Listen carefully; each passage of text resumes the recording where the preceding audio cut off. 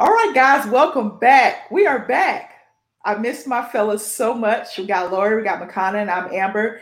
And this is Thunder Coast to Coast, talking Thunder basketball, the good, the bad, the ugly, the we don't know what's going on. Oh yeah, we are winning games. Oh yeah, we want to tank. Have so many topics to cover today, but I'm gonna let Makana go first. Yeah. First thing I want to say, I believe no Oklahoma City players will be dropping signature shoes following their victory over the Portland Trailblazers. Mike Muscala's commemorative three-point shoe will not be getting released, unfortunately. Maybe in, 2 years it'll get released just out of the blue. But they will refuse to wear those shoes against Portland because they're too scared to lose in said shoes and get clamped by Lou Dort. But it is fun. It's been a while since we recorded. Last time we recorded actually was draft day, and we talked about who we wanted to draft. And obviously now, we don't have to go through the part of predicting. We now get to see who we drafted, how well they've done. And we'll talk about all of that. We'll get into, how OKC has done, into the new additions, into kind of the young players and how they're doing them. We'll finish it off with our biggest surprise. And we should be doing our show back to getting into weekly, should be getting on Apple Podcasts soon and everything like that. So, make sure to stick around. But Lori, why don't you start us off with, how you think OKC is doing so far this season, compared to what you expected or wanted them to do before the season started? Before I get into that, was I on the draft day podcast? I can't even remember. It's been that long. I think you were. I think you were a little bit late because I remember wearing the Triple B sweatshirt and you did. Yes. I remember. Yeah, it's a cringe moment. Okay. The team is doing probably better than what I would have expected. But what I like the most is if we're winning or if we're losing games, we're doing it organically. We're not just doing it on purpose where we're playing every terrible player. We're doing it within the flow of the game. So I don't mind, when we lose games, but as long as it's not blatant tanking where we're just throwing out there whatever, whenever, and just seeing, players take shots. I mean, we see Hamidou Diallo do it every game, and it makes my eyes bleed. I don't care what Thunder fans think he's going to be part of the future, whatever. Okay, great.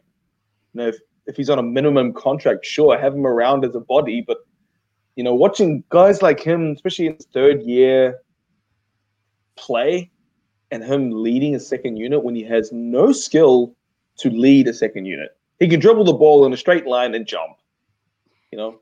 As long as he's not seeing 32 minutes, I don't really mind. But as far as OKC is going, I like the direction and I like what we're doing as a team. It's a little bit tough when we don't have Horford, though. I will say that. But I think it's a great opportunity for the young guys. What do you think, Amber?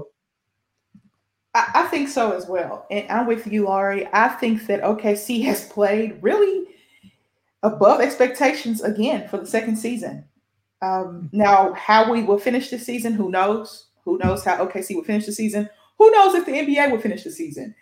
There hasn't been a release of the second half of the schedule yet. I just know that this part of the schedule right here is a little brutal. You had Portland beat Portland. Portland had 8 guys. And then you have the Nets. The Nets can score. They can't stop anybody, but boy, can they score. I'm telling you, they can score. Had tough back-to-back games against the Clippers. Of course, you lost against the Nuggets the game before that.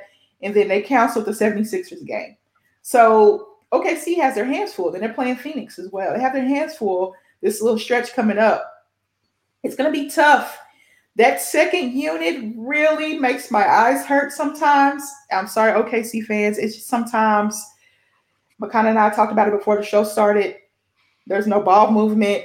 It's like middle school basketball, as Makana called it. It is really hard to watch because those young guys just don't know what they're doing. They have no direction. They just don't have direction yet. And watching Poku shoot a basketball has not been the best thing thus far. But I'm going to keep my eyes open for Poku, guys. I'm not giving up on Poku. He's young. The shot's flat as all get out, but he's young, okay? So, I'm all for it shots, though. I'm all for Poku shots. Just get those shots up, son. Get those shots up. Laurie's in the business of chunking it, and you'll hit one. Just chuck it. And I really would like to see more minutes from Teo. I like Teo a lot.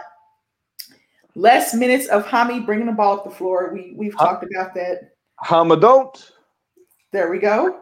And hashtag Hama don't. I think you should tweet that during the games when he's bringing the ball up. Okay. All right. That's duly noted. 55 tweets. Yeah. That would be way too many tweets. But overall, OKC is playing better than I expected. And OKC is in a position right now where I know the guy to my left, he's in on the tank. He's going to talk about that in a minute. But I'm in the business of, okay, they're playing well. These young guys are getting experience. If OKC got in a playoff, they're going to have that playoff spot, the play-in spot for the playoffs, should I say. If the NBA makes it that far, I wouldn't mind seeing OKC getting that playing game. I just wouldn't. I just would not mind seeing that. Now, some of these minutes are going to be reduced. I like more Mike Muscala as well. But Lori, how do you feel about OKC faring thus far this season? Well, I'll go instead of Lori. My bad. I'm sorry, Makana. But yeah, you know what, Makana, you don't get to talk. Okay? You don't get a turn. Because he wants to tank. That's why he wants OKC to tank. Go ahead. In on the tank. And it's much more in the way that they're, tanking. Lori brought it up how, they're not just bringing out guys and just playing them absurd minutes. They're not just going out there and being like, all right, Shea, we're in a close game in the fourth quarter. You're just going to sit the last 5 minutes of the game. Right. We're not, I don't know, thinking of a team. We're not the Chicago Bulls in the last 3 years where it's every game we just get bullied into submission and we go home and we're all sad because, well, they lost by 30 every single time. Or the Cleveland Cavaliers where it's like, yeah, you lost by a ton of points. OKC they're competitive tanking. They're losing a significant amount of games, but they're in it. The SGA hit the game winner in their first game. Then OKC lost by I think he missed a potential game winner in their second game. They lost to the Clippers in the second matchup. It was a decent game to watch. Then obviously Portland, they barely won.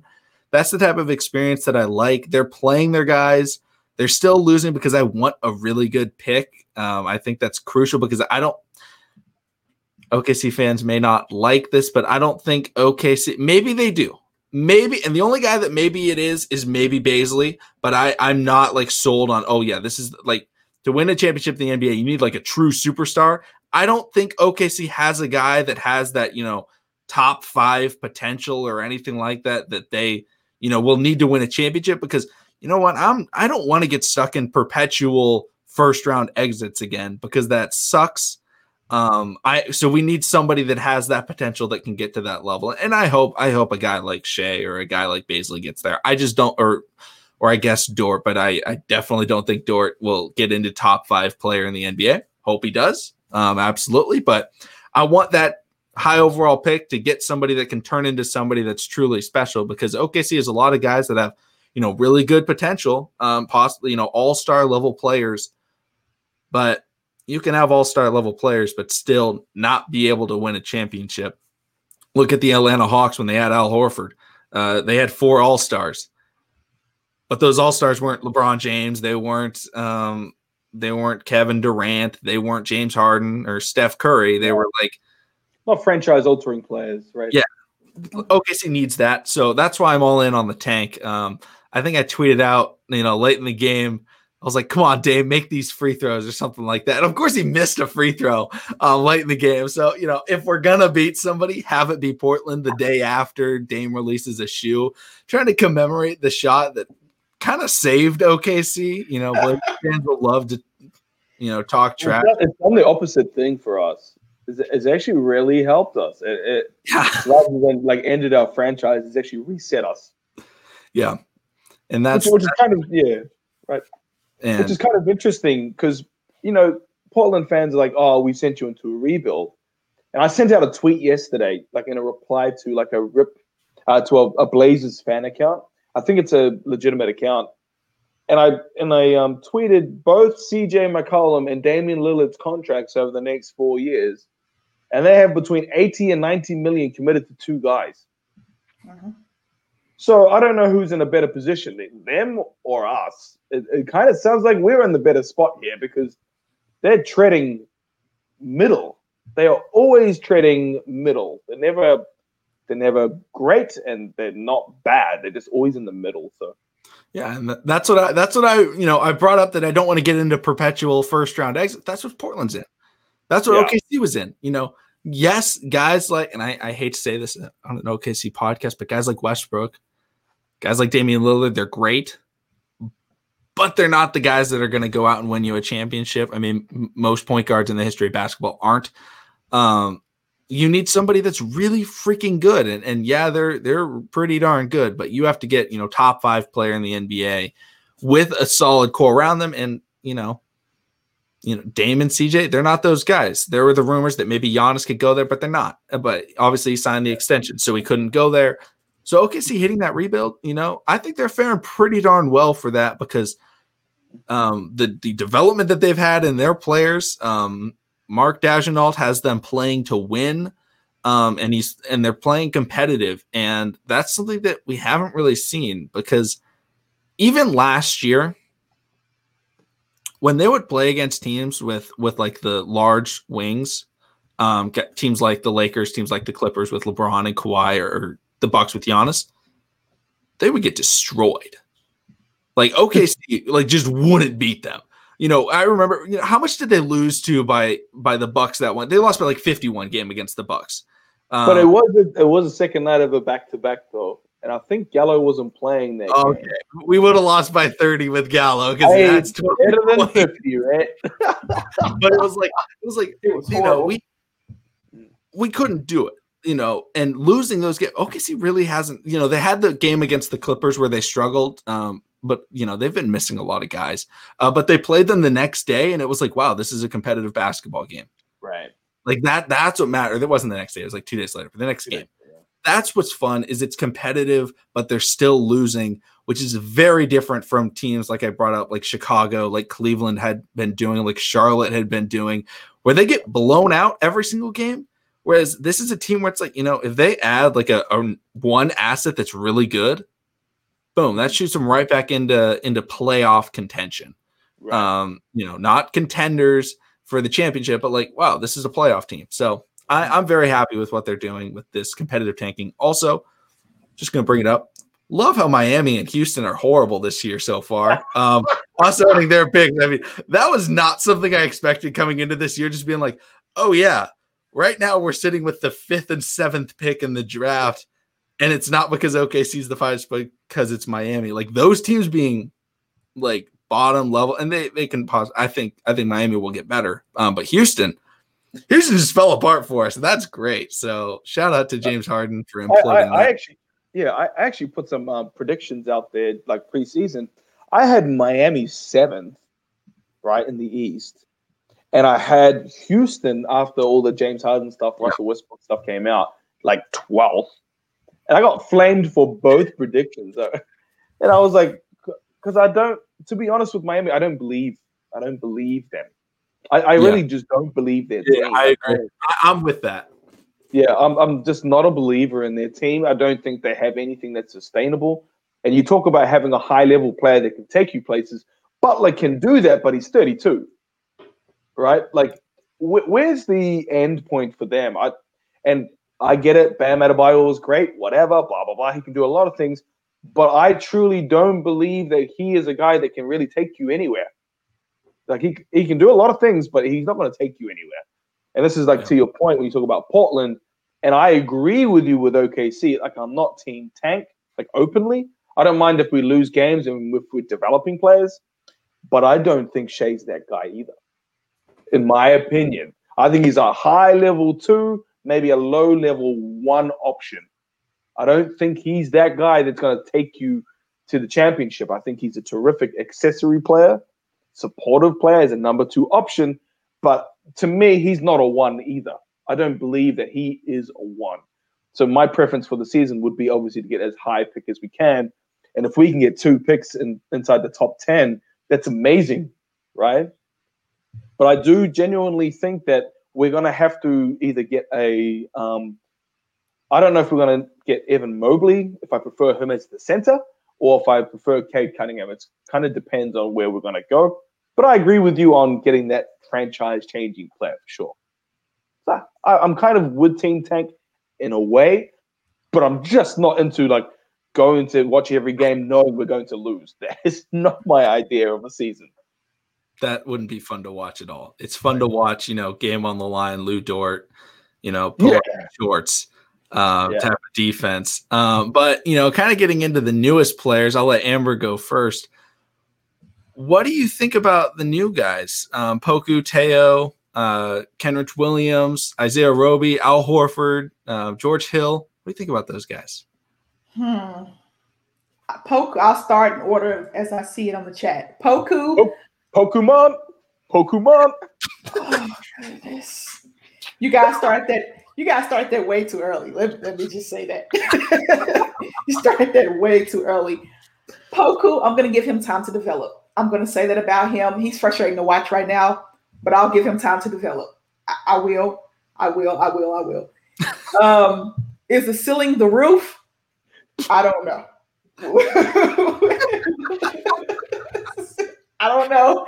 We're going to have to see if OKC picked got that. Didn't they trade up to get him? Wasn't it like a swap? Yeah, they traded Ricky Rubio, the 28th pick. Yeah, they're 23 or something. There's something like that. Yeah, something like that with Minnesota for it. Okay, so they traded a little bit up to get him. Jury's still out on Poku. I'll give him time to develop. I don't want to say anything bad about Poku right now. Okay. Teo, love Teo. Watched some film of him overseas. I loved him. He's a Tony Parker disciple. I love Tony Parker. His documentary on Netflix is really good. You guys should go check that out. And I think Teo is a natural point guard. He's the natural point guard that OKC needs in that second unit. Even though I think I think as a ball player, to be honest, I'm going to put this out there. Okay. I think he's much, much better feel on ball handling and vision of the game than Shea does. Absolutely. I'm comfortably saying that now. Okay. But Shea's the better player, right? In your opinion? Shea's the better scorer. Scorer? He's the better scorer, yeah. Okay. Anyway. Please. Okay. Mr. Williams, he's a head scratcher right now. He just is. I want to see the younger guys dedicate themselves to defense, but that's hard to ask a young player coming into the NBA. Okay, play defense, and then your offense will come. They just want to score. How many shots can I get up? But the key is defense. I know OKC is probably at the bottom. They're at the bottom in offensive efficiency, aren't they? Like towards the bottom?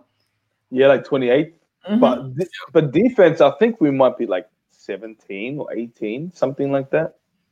Okay, it's not bad. I'm pretty sure most of that's from the first unit. I'm just saying that right now. It's not from the net. It's not from the Nets. I think we're better than the Nets defensively. Yeah. It's a lot of teams better than the Nets defensively, but I'm gonna give Williams a chance. He played fairly well last night. Roby, we talked about this before. He can score, but his rebounding and defense needs to improve. Yes, he's getting the minutes. He got the start last night, I believe. He's been starting for Al Horford, but I need more rebounding from him and just a little effort on defense. That's all I'm asking for Roby. He plays very hard. I like his offensive game. He will get better with time, but just some rebounding and a little bit more defense.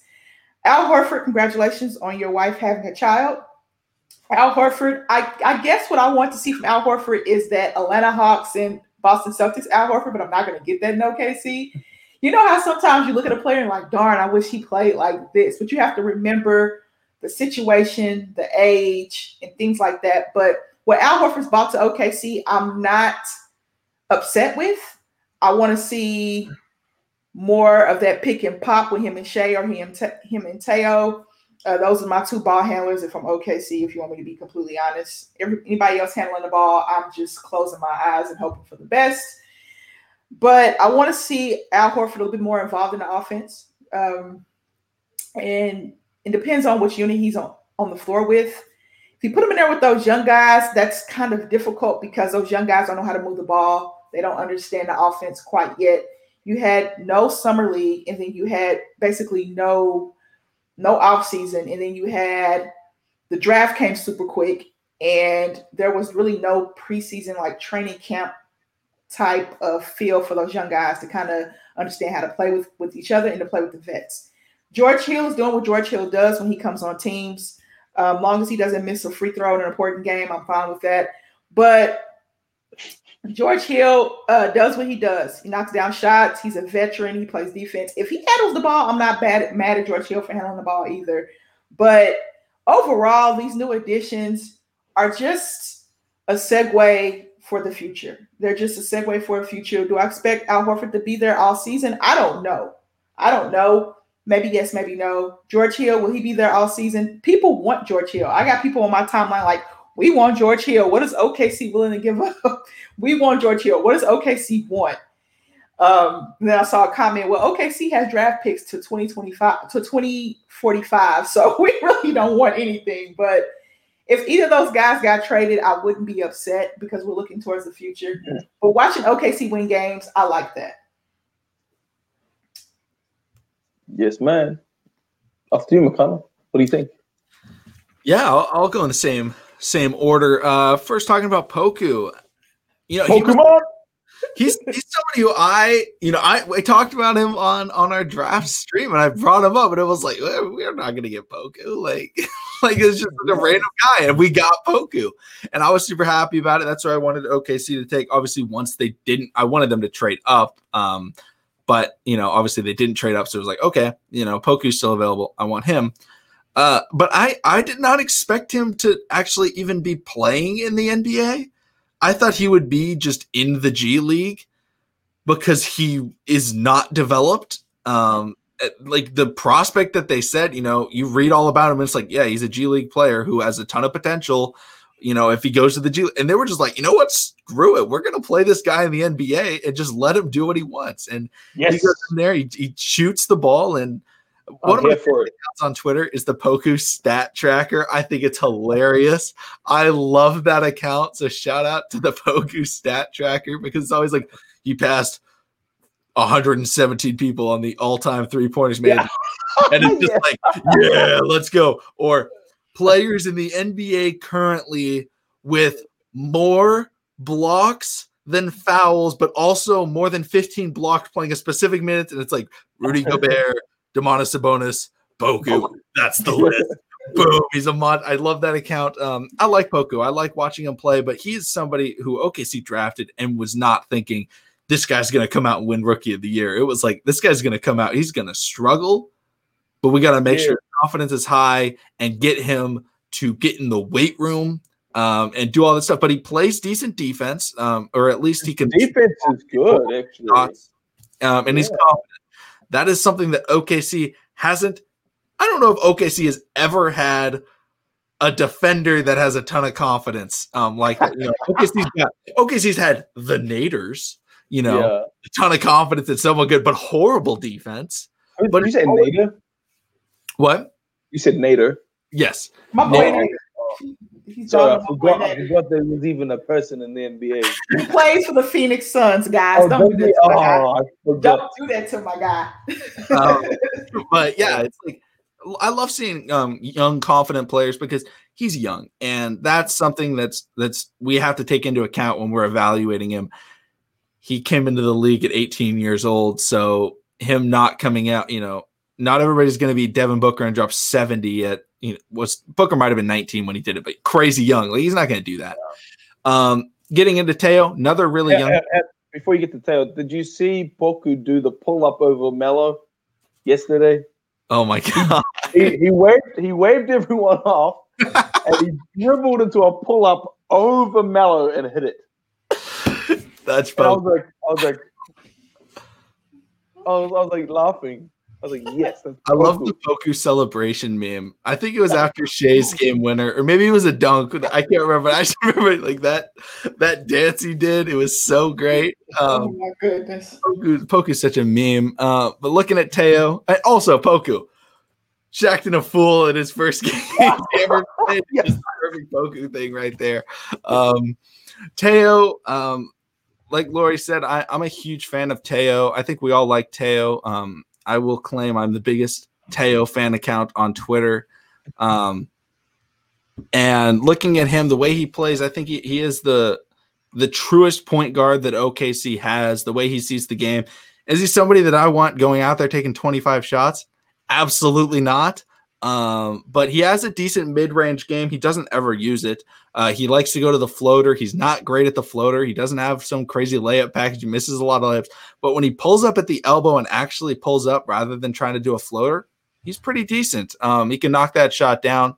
But it's his vision. The problem is he's playing with the bench unit, so he's not able to use any of his passing skills or ball movement skills because there is no passing, there is no ball movement, there are no screens being set, so he doesn't get to do what he's actually good at, which is why statistically, like, he doesn't look like he's playing very well. But he's not a great defender, but he's young. He's got good size for a point guard. He's about 6'5". And he's just got some nice touch on passing. It's just he doesn't have the opportunity because he plays with that bench, and that bench is horrible to watch. Williams is somebody who I don't love Williams. I think he's okay. Like, you can keep him there on his deal, but I wouldn't want to re-sign him. He's somebody like a Terrence Ferguson who it's like, yeah, they're okay to have. Like I'm okay with paying them rookie money. But, not somebody that I'd want to, keep, unless he improves. He shows confidence, which I like. He's had some big games, but not a huge fan of him. Roby, Amber hit the nail on the coffin because he is the worst defender for his size, and he's horrible at rebounding for his size. He's horrible at rebounding in general. But at least he's a mediocre shooter and has average athleticism. So there's that OKC fans can use when evaluating him. He's like, yeah, okay. He's a tall guy that can sort of run, sort of shoot, play no defense and not rebound. So if that's somebody you want in the future, go for it. But he's not somebody that I'm like, wow, we got to keep him for this rebuild. But he's young. He can still get better, but fly in my face. Then Al Horford, the milkman's fun. I like rooting for him. He's not going to be here for a very long time. I hope OKC trades him next season. I just think that that's a good time to trade him. Hopefully his value has increased from what it was last year or when OKC traded for him. Everybody's like, he is a horrible basketball player was kind of the consensus. And it wasn't that he was a bad basketball player. It's that his contract is a lot. So next year it'll be one less year on his contract. So, we'll see what we can get for him. And then George Hill, I like him. He's good. But he can definitely bring in trade value this year. I think there's a decent chance OKC could trade him this year to a team that needs a point guard or a shooting guard or shooting or anything like that because, well, that's what he does. He led the NBA in 3-point percentage last year at I think about 45%. So, he's a good piece. I hope they trade him away because, that'll bring Teo into the starting lineup. Teo's never lost in the starting lineup, so OKC is guaranteed to win the championship if they do that. So, trade Hill, win the championship, Sam Presti get it done. But that's my thoughts on kind of the new pieces. All right. So, I'm not going to touch on Poku because you guys basically touched on everything. Same with Teo. Now, the three guys that I love in OKC are Williams, Roby, and Al, right? I'll tell you why.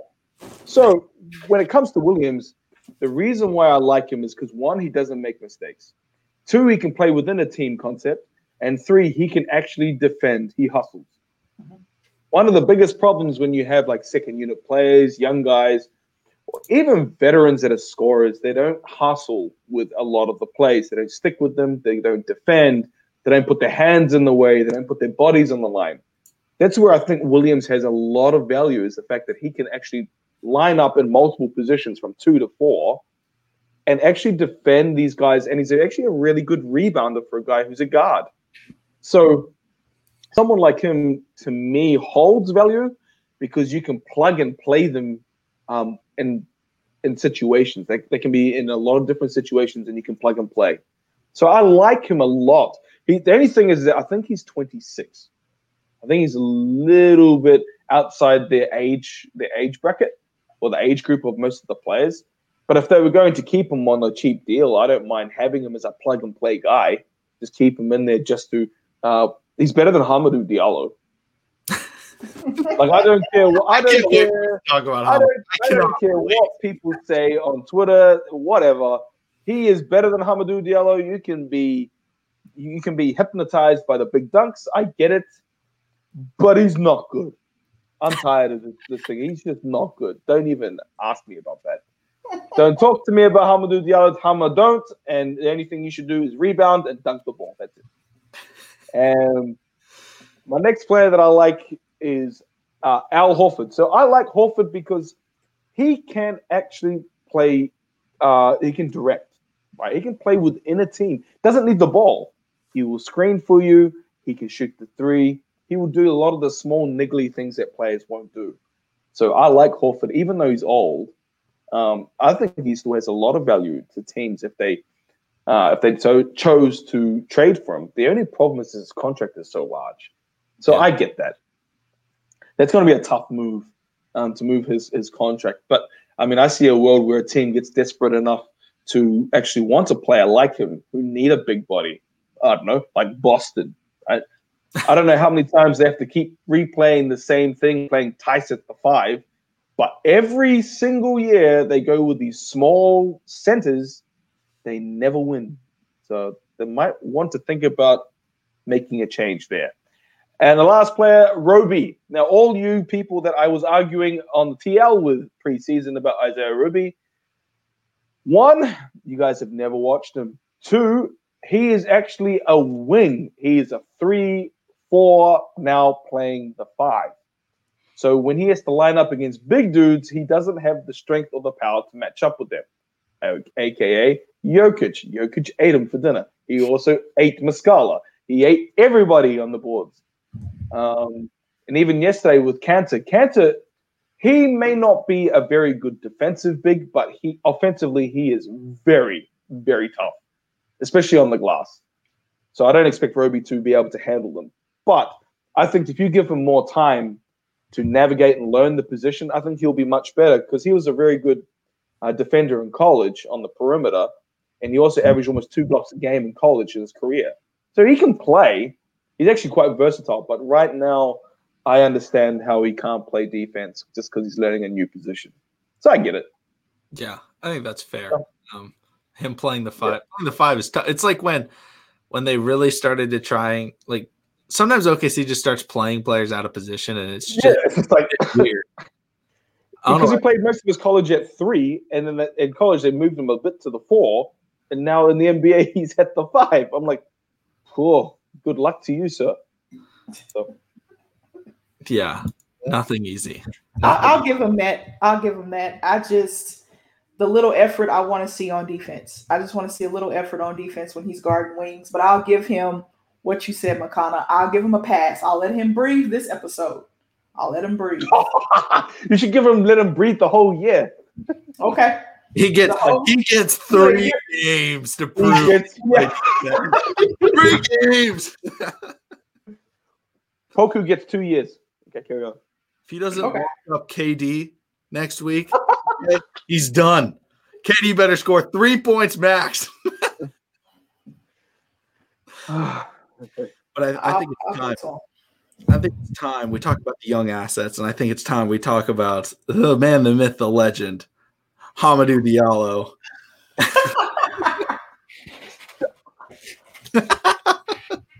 No. All right, off we go. What are your thoughts, people? You already know mine. He should never bring the ball up the court unless he is at half court and it's a fast break and he has an open dunk. That is the only time he should ever be running with the ball because he plays. If I had to compare his play style, you've seen someone like him before? I'll compare his play style. Yeah, because he plays like how I played, okay? I wasn't very good. Okay. This is not trying to be saying like I was an amazing basketball player. Y'all should have respected me. No, I was not very good. This is me, like, when I was younger. Now I definitely do not play like Hami because I learned, in high school how basketball works. He did not. He plays like he's more athletic than everybody else, which, he kind of is in sort of. He can jump higher. I guess I'll give him that. And he's got decent speed, but he's out there and he has no skill. And he's just running around. He's like the track star they got put on the basketball team. And they were like, yeah, you just run around and jump, man. Like, that's all you got to do. And that's what he does. And he's sprinting 100% everywhere. And it's like, yeah, sure, that's cool. But why are you putting the ball in his hands? Like, let him do that. But without the ball, that's when he could be deadly, is when it's like, oh, wow, we're not thinking about him. And then boom, he gets an offensive rebound, gets a putback.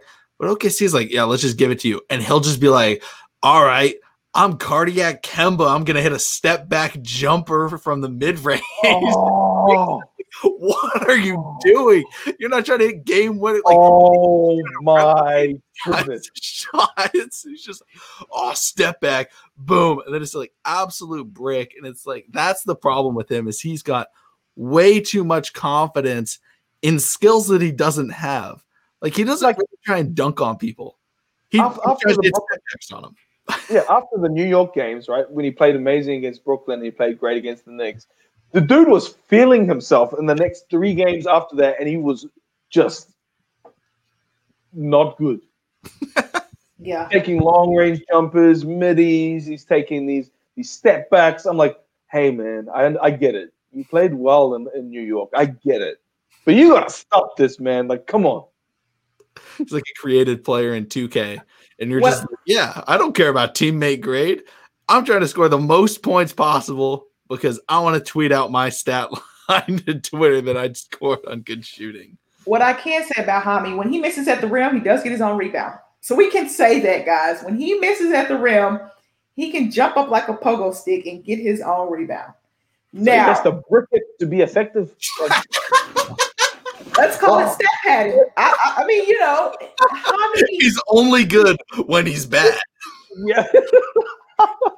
Guys, Hami is who he is. Now, let me ask you guys a question. Do you think he's improved since he's been in OKC? No, not really. You want me to answer that honestly, or? Yes, this is an open podcast. You answer honestly. Okay, he came in as, let's say, out of 100, he came in as a 52 prospect. 3 years later, he's probably a 55. You guys are that hard on Hami? I mean, he's doing the same when Russ was here. I mean, Russ, he just didn't have the opportunities to do it. Like, Russ could miss it. He could miss a layup, and then Hami comes in. Oh, wow. But then Russ goes to the bench. Hami has the ball, and then he's just like, all right, let me just sprint to the baseline and chuck up a wild shot. And it's the same stuff. Like, maybe his 3-point shot is improved, but it's still really bad. So that's not much of an, like, he's probably up to like a 33% shooter or something like that when he was like a 28 or so. I don't know the exact numbers, but it's like, he's still a bad shooter. And he's because I didn't believe in his shot. And then recently in the last couple of games, his free throw shooting has gone off a cliff. All of a sudden he can't shoot a free throw now. I'm like, this is the guy that I remember. It's bad. Like, he's just gotten more opportunities to have highlight plays, which we all remember because, he dunks. They're loud. Makes fun plays. OKC's always tweeting about him. Their Twitter account. They're like, check out this play, and it's like, yeah, but you're not showing the 4 random shots that he throws up. Yeah. Like, he tries to make shots like where it's like, only take this if there is no time left, game on the line situation, like running fadeaways in like on the baseline or in the paint, and he's just like, I can do this. I am LeBron James against the Toronto Raptors in the Eastern Conference Finals. I can hit this. And it's like, no, you can't. You're not that guy. You're not LeBron. He just like jumps up in the air with no idea what's happening and just bricks. He does still play out of control. He plays. Do you think he's improved, Amber? I can say I've seen progress. I've seen some progress. So use the scale I use. What's your progress? on the Laurie scale. So he came in as a 50. What is he now? He came in as a 50. So up means he's improved, down means he's not improved, correct? Yes. So if I go, okay. He's still out of control. Yes. Sometimes he doesn't understand his place on the court. Yes. Does he hustle? Yes, he does hustle. But does his hustle come out of him being out of control? At times. I would say 55. I'll give him 55. It's the same as what I said. Like no improvement. That's progress, right? That's progress. That is progress. That's progress. That's like, that is like progress. I wasn't in college. I was a 79% free throw shooter, and after 14 years of the NBA, I'm finally an 80% free throw. Yeah. I've done it. I've improved. I spent my entire life getting marginally better at some small anything that I can say this honestly about Hami. He doesn't play as out of control he did his rookie year. I don't think he does that at all. I really don't, but he's still out of control, if that says anything to you about it. But if he controlled his athleticism, he could be so much better if he can just control it and bottle it. You know, he just needs to learn how to control it. Yeah, he's got energy. He's got good energy. I'll give him that. Yes, he does. And yes, he does. When he misses at the rim, like I said, you know he's going to get his own rebound. You see a lot of that. That's what a lot of his highlights are. Hami missing at the rim, getting his own rebound, and going up. Whether he makes or misses it, we don't know. They're like sort of low lights. Yeah. The bad thing is that. Yeah, the bad thing is you need a negative to get the positive. Yeah. He has to miss the shot to get the rebound. It's like, why can't you just make the shot? Yeah, and that's the age-old question. Why can't we just make a shot? Who knows? Yeah. All right, let's move on from Hami because it's Hami. Give my boy a bad. Give my boy a bad time. It's okay. Young asset. Why don't we go to Lu Dort? Because Lu Dort. Oh my goodness. Who would have thought Lu Dort, undrafted? Who was the best Arizona State shooting guard ever? Who was the one that claimed that? So your predictions are coming true. Congratulations, Lori. Give your pat on the back. Give yourself a pat on the back. I love you, Lou. Oh damn. What are you guys thinking? He might outplay his contract. He might. He's making like $1 million a year. I know. I'm gonna say this. If he makes first and second team all defense, isn't he eligible for like a max? Isn't he eligible for that? For making first and second team? Well, you ain't getting no damn max. Come on, yeah. I'm just saying, but if he makes first and second team, he's eligible for the max. Okay, then. So that's a strong possibility. Now it might not be too far-fetched, honestly. It might not be. If he makes one, there's a team that's going to give him. There's a team that's going to pay him. I mean, Utah paid Rudy Gobert $205 million. I'm just saying. I'm cool with that, though. I'm cool with that. Yeah, okay. I mean, if Lu Dort ends up winning 2 Defensive Player of the Years, oh yeah, I get it. Yeah. then we can talk. We can't score, but can't do anything on offense. But dunk, I'm okay with that $205 million. Okay. I have my personal opinions about Rudy Gobert, but I'll leave that alone. I'm not gonna do him like Shaq does him. I'm not gonna do that to you, Rudy Gobert. I'm not. Shaq been hating on everybody. He anything, and Shaq is just like, I would absolutely destroy you in 1-on-1. You are horrible. Oh, you hit a game winner? I would beat you 1-on-1. Like that every time. Oh wow, Kevin Durant, you suck. Barbecue chicken. Charles Barkley is always like, you and your weak ass hook shot that you had, that soft hook. Like Charles Barkley's always taunting him. It's so funny, but yeah, he's been crazy, ridiculous. Anyway, sorry. Carry on. I like Lu Dort. I like him a lot, and the more I watch him, the more I like. He has more confidence shooting the ball. He goes to the bucket out of control at times. He does. He's big. He's a freight train. But if he can control that, get that under control, do I want to see a mid-range jump shot from Lu Dort? If he develops it, that's okay. If not, that's fine. but his 3-point shooting has improved. I mean, you remember teams were leaving him wide open. You have to guard Lu Dort from a 3-point line now. How cool is that? How cool is that? I saw him pull up from 30 against someone. Who was that against? That was this season, right? He pulled up from like 30 and nailed it. On the wing. That was I mean, if you're gonna if Lu Dort's gonna give you 17, 18 a night with the defense that he gives you, that's amazing for OKC. That's what they need. That's amazing. So I love what Lu Dort's doing. Yes, he's outplaying his contract guys. I will say that. If he makes second team all defense, then look out, or first team.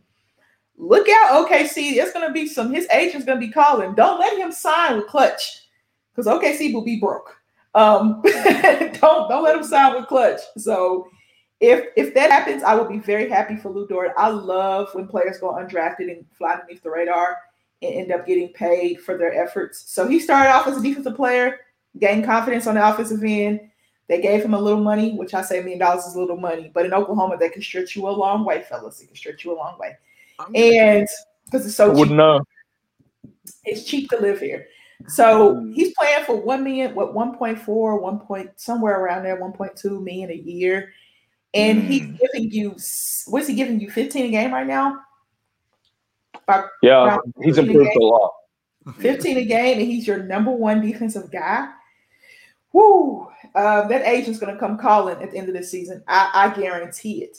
He's going to be calling. I would be comfortable with giving Lou probably 17, 18 million a season. That wouldn't be a problem for me. I'm going to take it a step further. Okay. He's going to be an all-star before his contract is up. Not because he should, but because the way that the all-star voting system works, it's a fan vote.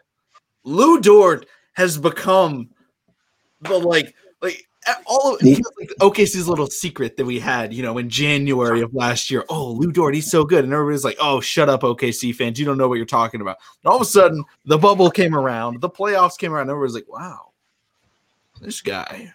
Maybe OKC was – I mean, there's multiple Lu Dort burner accounts with like 10,000 followers. Like, he is going to get the fan vote.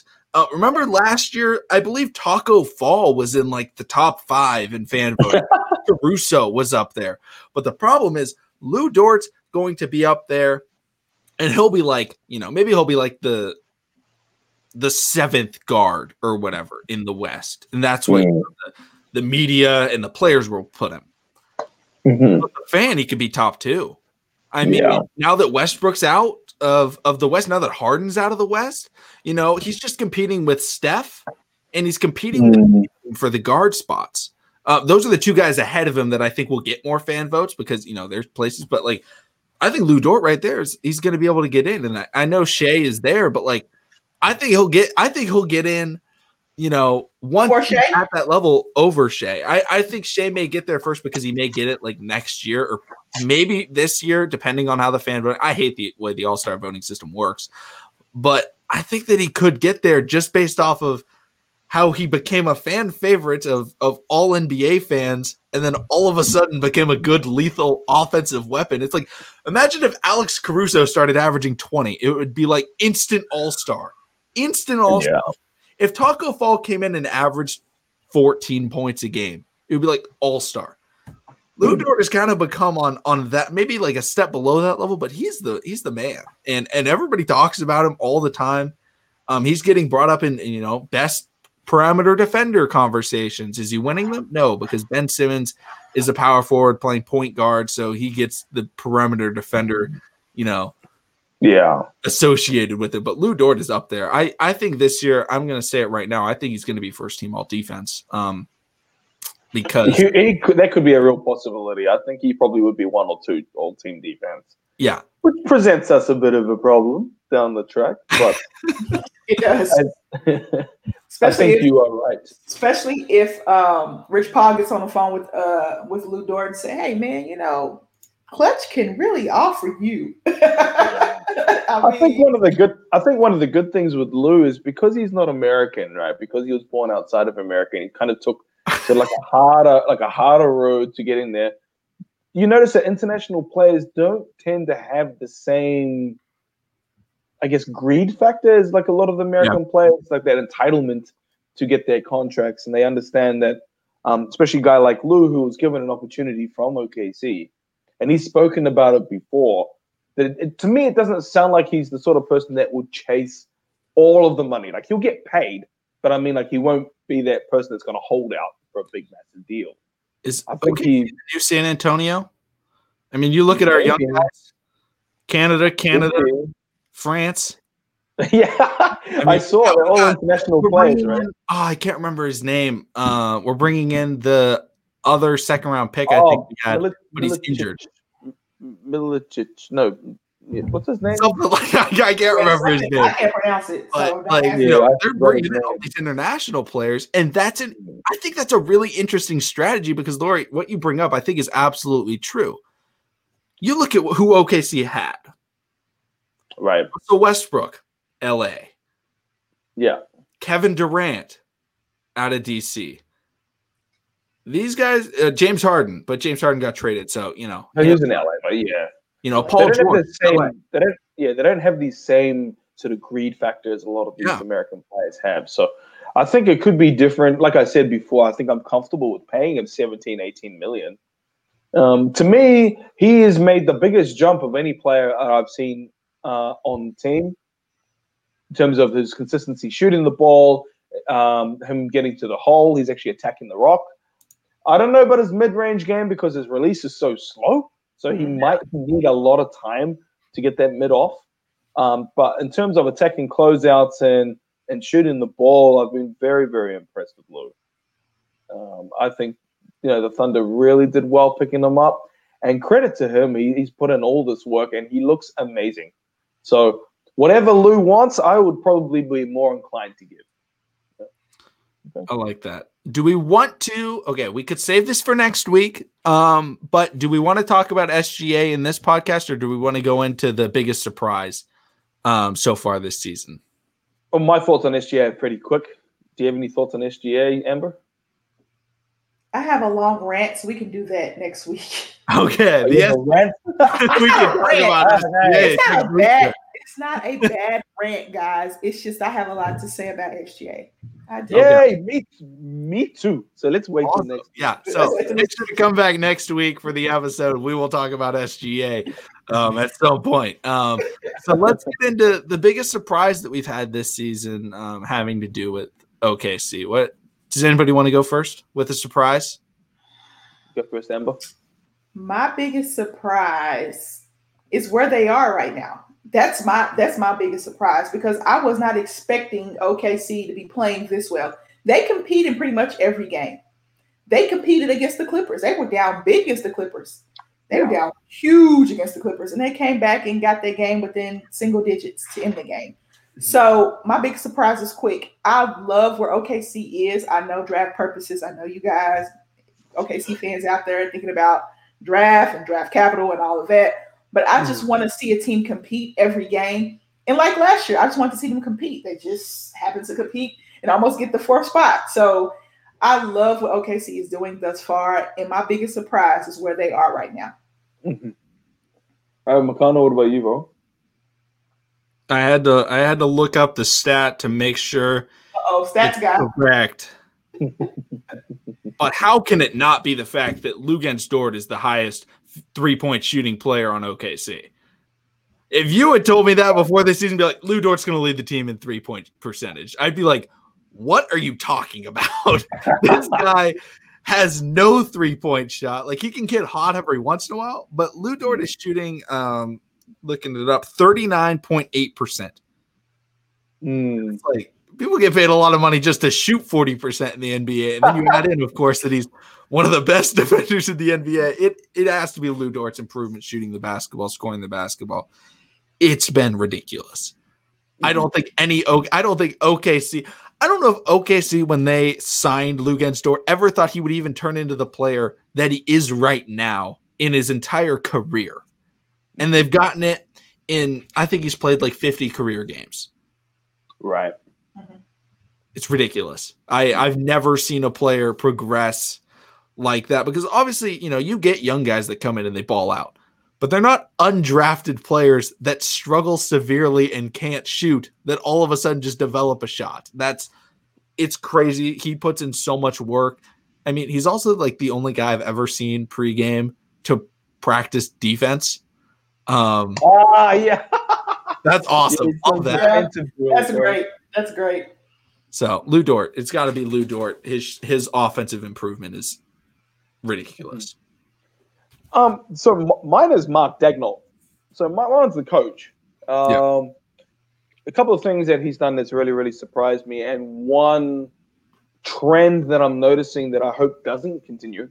But the things that he's done really well is he's been able to utilize every player's ability to dribble the ball, shoot the ball, and move.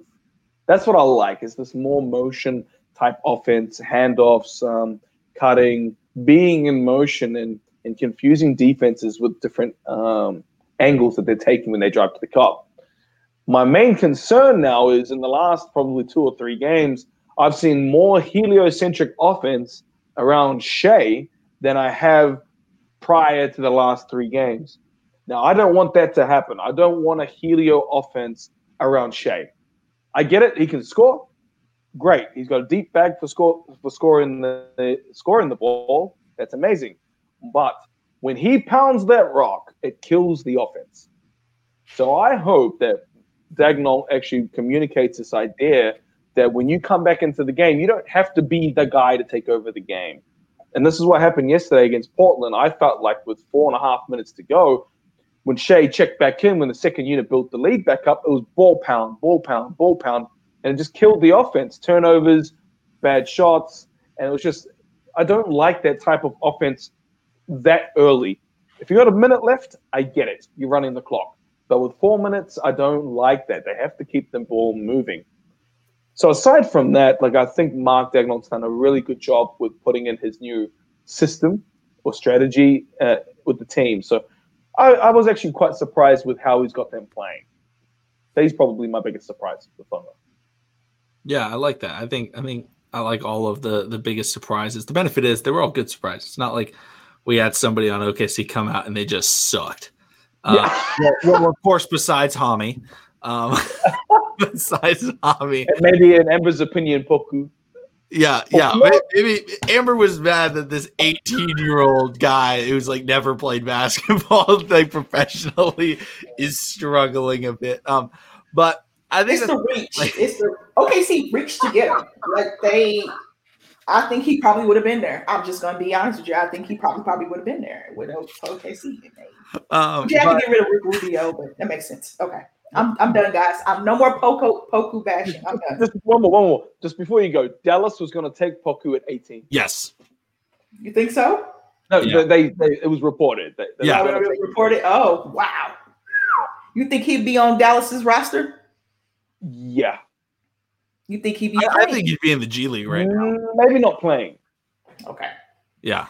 I just wanted to get that out there. OKC fans, I'm sorry, but I'm giving Poku time to develop. Amber got mad at the Nader haters, but now she's a Poku hater. You're a Poku pessimist. I'll call you a Poku pessimist.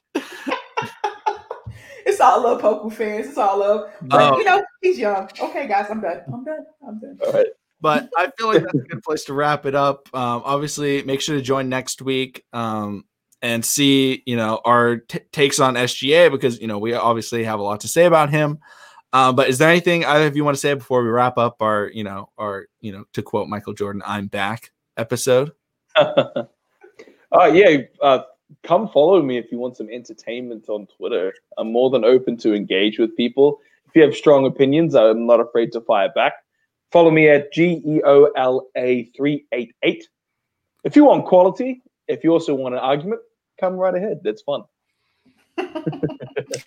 You guys can find me on Twitter at simplyme_AV. I don't argue back and forth like Laurie will. Laurie will go back and forth. I will entertain you for about 2 or 3 tweets, and then that's my max. 2 or 3 tweets is my max on Twitter, but I do like good takes, hot takes, not so hot takes. I like them all on Twitter.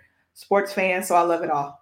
Yeah. And if you want to follow the podcast on Twitter, it's at Worst Take OKC. And then if you want to follow me on Twitter, I run at the Worst Take Net. That's my page. Also follow my burner account, my OKC burner at Teo Burner. I do run the Teo Maladon burner account on Twitter. I am the man behind the greatness of Teo Maladon's, burner Twitter account. So go follow Teo Burner. That's where I have all my OKC takes and everything like that. But thank y'all for listening or watching or, whatever you want to call it. Make sure to hit the follow, subscribe, whatever podcast platform you're using, whatever says that you like the show, hit that button and we'll see all of you again